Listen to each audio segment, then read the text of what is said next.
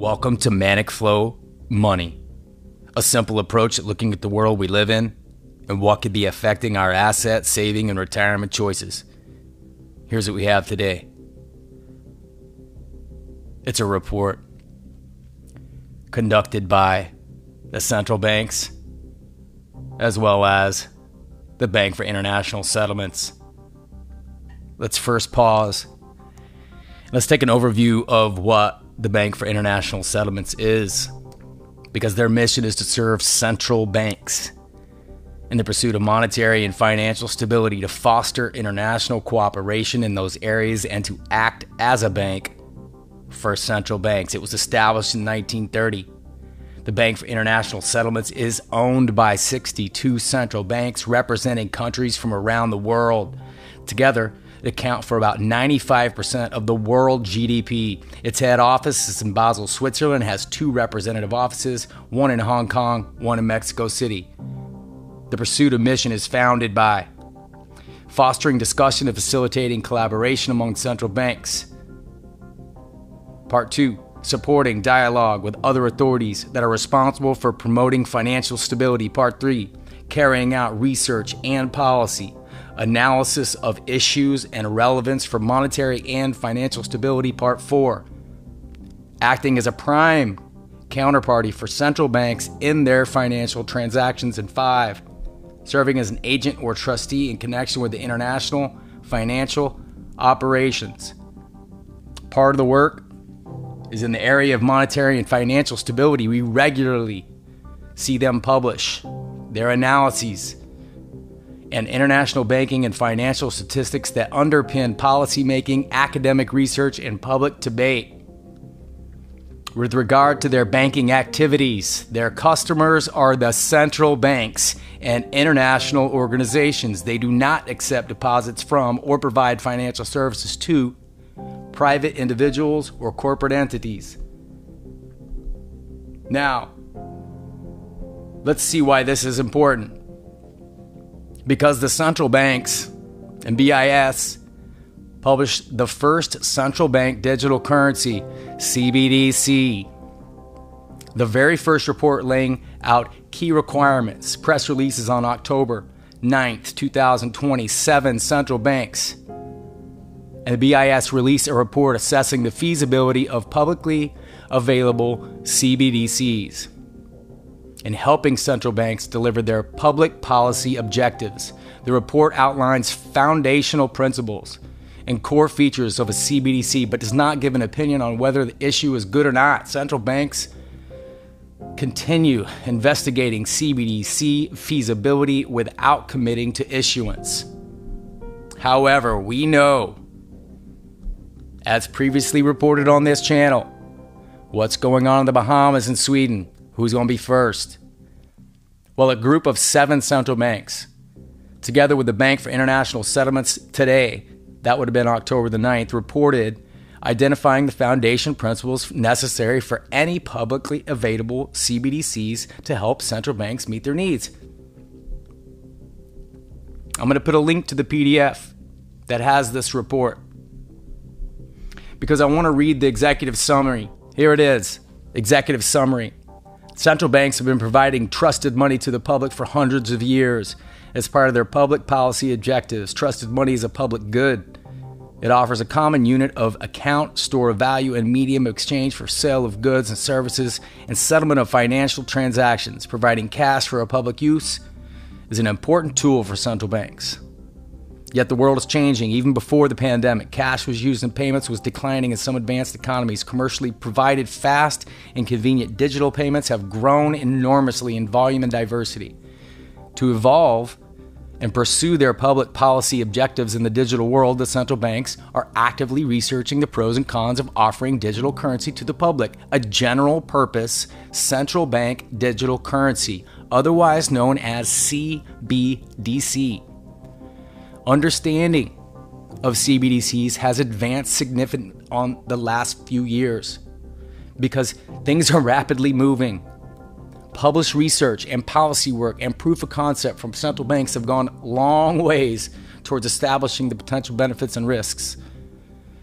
For the central banks To continue contributing to this report, the common motivation for exploring the general purpose CBDCs is its use and means of payment. Providing cash to the public is a core responsibility of the central banks and public good.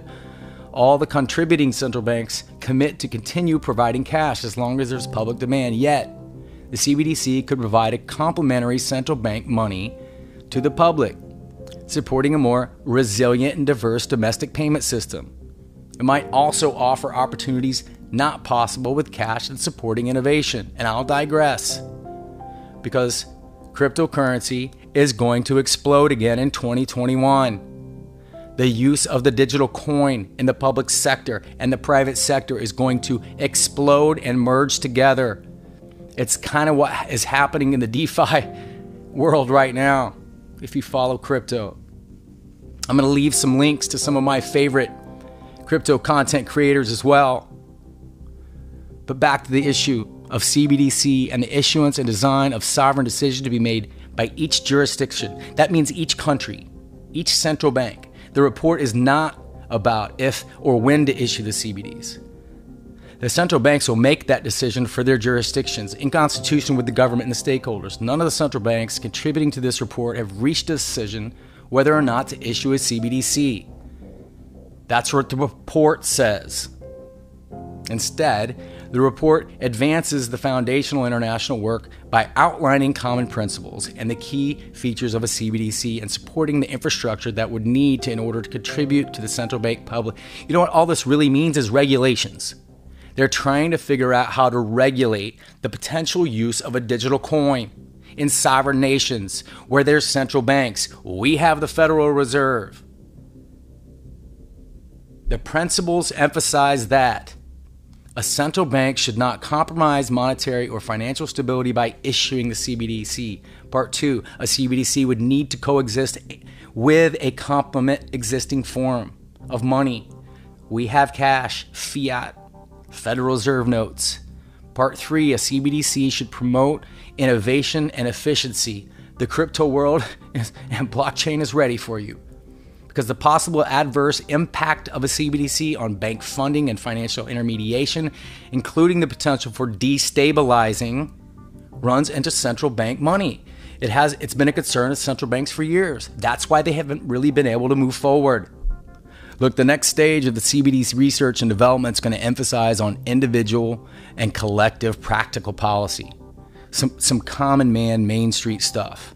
This will be sold to the Main Street public as safe and more secure, when at the end of the day, it is, but it's also more controlled. Look, a CBD could be an important instrument for central banks to provide a safe means of payment, but the wider digitalization of people's day-to-day lives, public trust in central banks, and central to monetary and financial stability. It provides the public good of common unit and an account of a store of value. Imagine being able to pay for all your utilities with your digital currency, and it was all done transactionless, so fast and so cheap. The final paragraph says this: the group of central banks will continue to actively and collaboratively figure something out on CBDCs. The further exploration, practical implications, the core values are there. They're trying to figure out the features and services. The roadmap on cross-border payments and how they're going to work, XRP. They're going to further figure this out with the Bank International Settlements, and these banks are going to work together. If you understand what this means, then it's time to start hedging. It's time to start preparing. If you don't know what this means, then go and do your research. That's what this is designed to do. If you've never heard of CBDCs and you don't understand what that means in regards to central banks and geopolitical stability, especially in the financial sector, take some of the links in this. Go do your own research, because blockchain is here to stay. And if you're not sure what blockchain is, it's a real simple, here's the definition. It provides an immutable or public record of transactions performed across a network without the need to rely on an intermediary, such as a central bank. Do you see how this kind of works in parallel but also separate?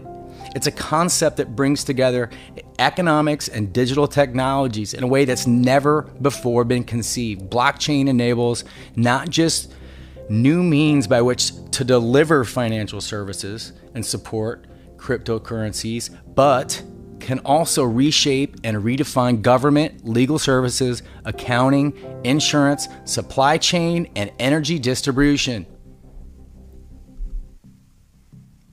I want to end today with an article. It was written on the 12th, which is today when I'm recording this video. It's written by Amanda Rourke. You can find it on Digital Frontiers. The title of the article is called Tech for All: Access, Rights, and Innovation Moving Forward. Digital technologies are quickly becoming an everyday necessity. And what can we do to bridge the gap of inequality and establish a digital technology that's right for all? She used an awesome approach. I'm going to leave the link to the video or the article.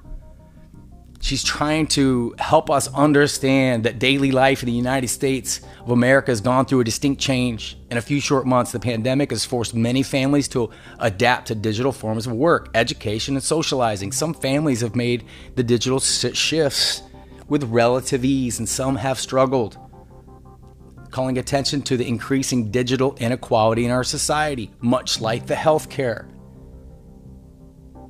With thousands of Americans isolating across the country and digital spaces become essential, the coronavirus pandemic has created a unique opportunity to address the right technology in the right spaces and the right access for everyone. So what does it mean moving forward? Well, it means that you need to have the ability to have access to participate in the digital economy. I just covered what's happening with CBDCs, the merge and their parallels, and how this is going to be regulated as decentralized blockchain meets centralized digital currency. It's going to explode. We're going to hit FOMO here in the last quarter of this year, and then 2021 is going to explode. Please stick around. I'd like to be able to share some opportunities about how to participate. Potentially you don't know how to get involved in a home-based business. Maybe you are looking for a side hustle. Maybe you need just a little bit of extra income a month. Who wouldn't?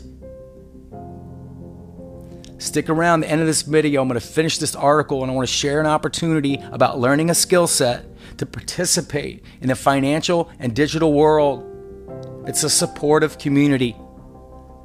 But back to the article. Again, written by Amanda Rourke. And she finishes with this. Look, a tech for all society would encourage people to go outside their comfort zones, to learn something new and beneficial to their everyday lives. Because in general, the world is slowly coming around to the realization that we must shift to a tech for all mindset. A mindset to combat the growing digital inequalities. Although these inequalities have existed for some time, the broad differences in access to the digital technology has only been exacerbated by the pandemic. Overcoming this imbalance will require more than just changes in the way that we view technology. It requires the action and collaboration of many people to make an impact. And these measures can take on multiple manifestations, like expanding internet services to poor countries and communities, getting devices in the hands of disadvantaged people, and creating means for socialization through connected devices like smartphones. It may be a long road ahead, but any battle against inequality is worth the fight, including tech, including access, and including a way for you to control your financial freedom. I want to end today's video with an opportunity and an introduction to you all in regards to Epic. Epic is a global company that provides the environment for people of all backgrounds to learn the lifelong skill of Forex trading while also pursuing their financial dreams and goals. The executive team has more than 100 years of combined successful business and multi-level marketing, and Epic has industry-leading Forex traders and trainers. It's a 100% debt-free company. But here's why I'm excited about the opportunity.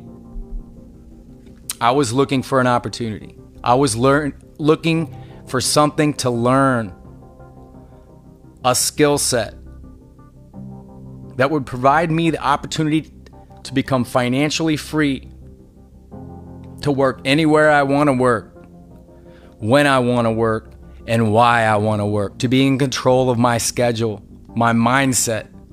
And Epic has that. They have a learning platform and a services that is unparalleled to anything that I have found out there.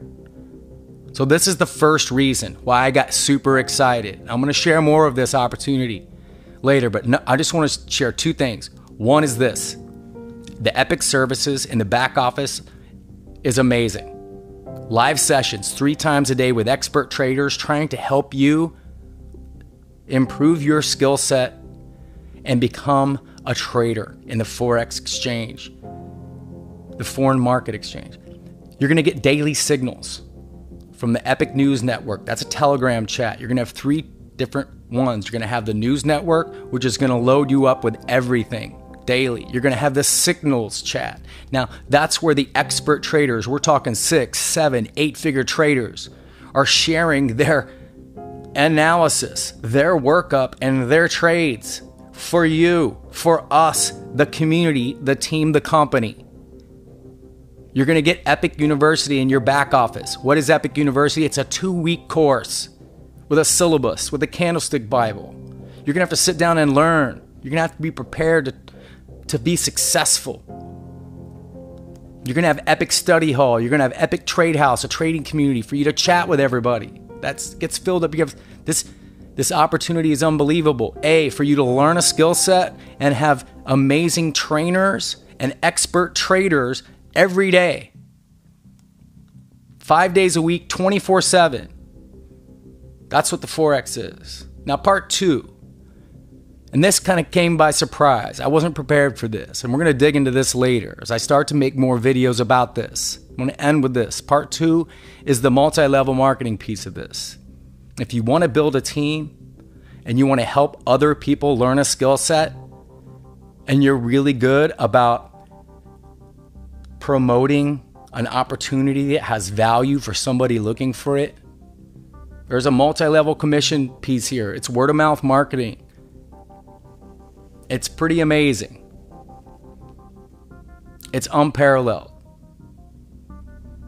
Exceptional people and incredible compensation.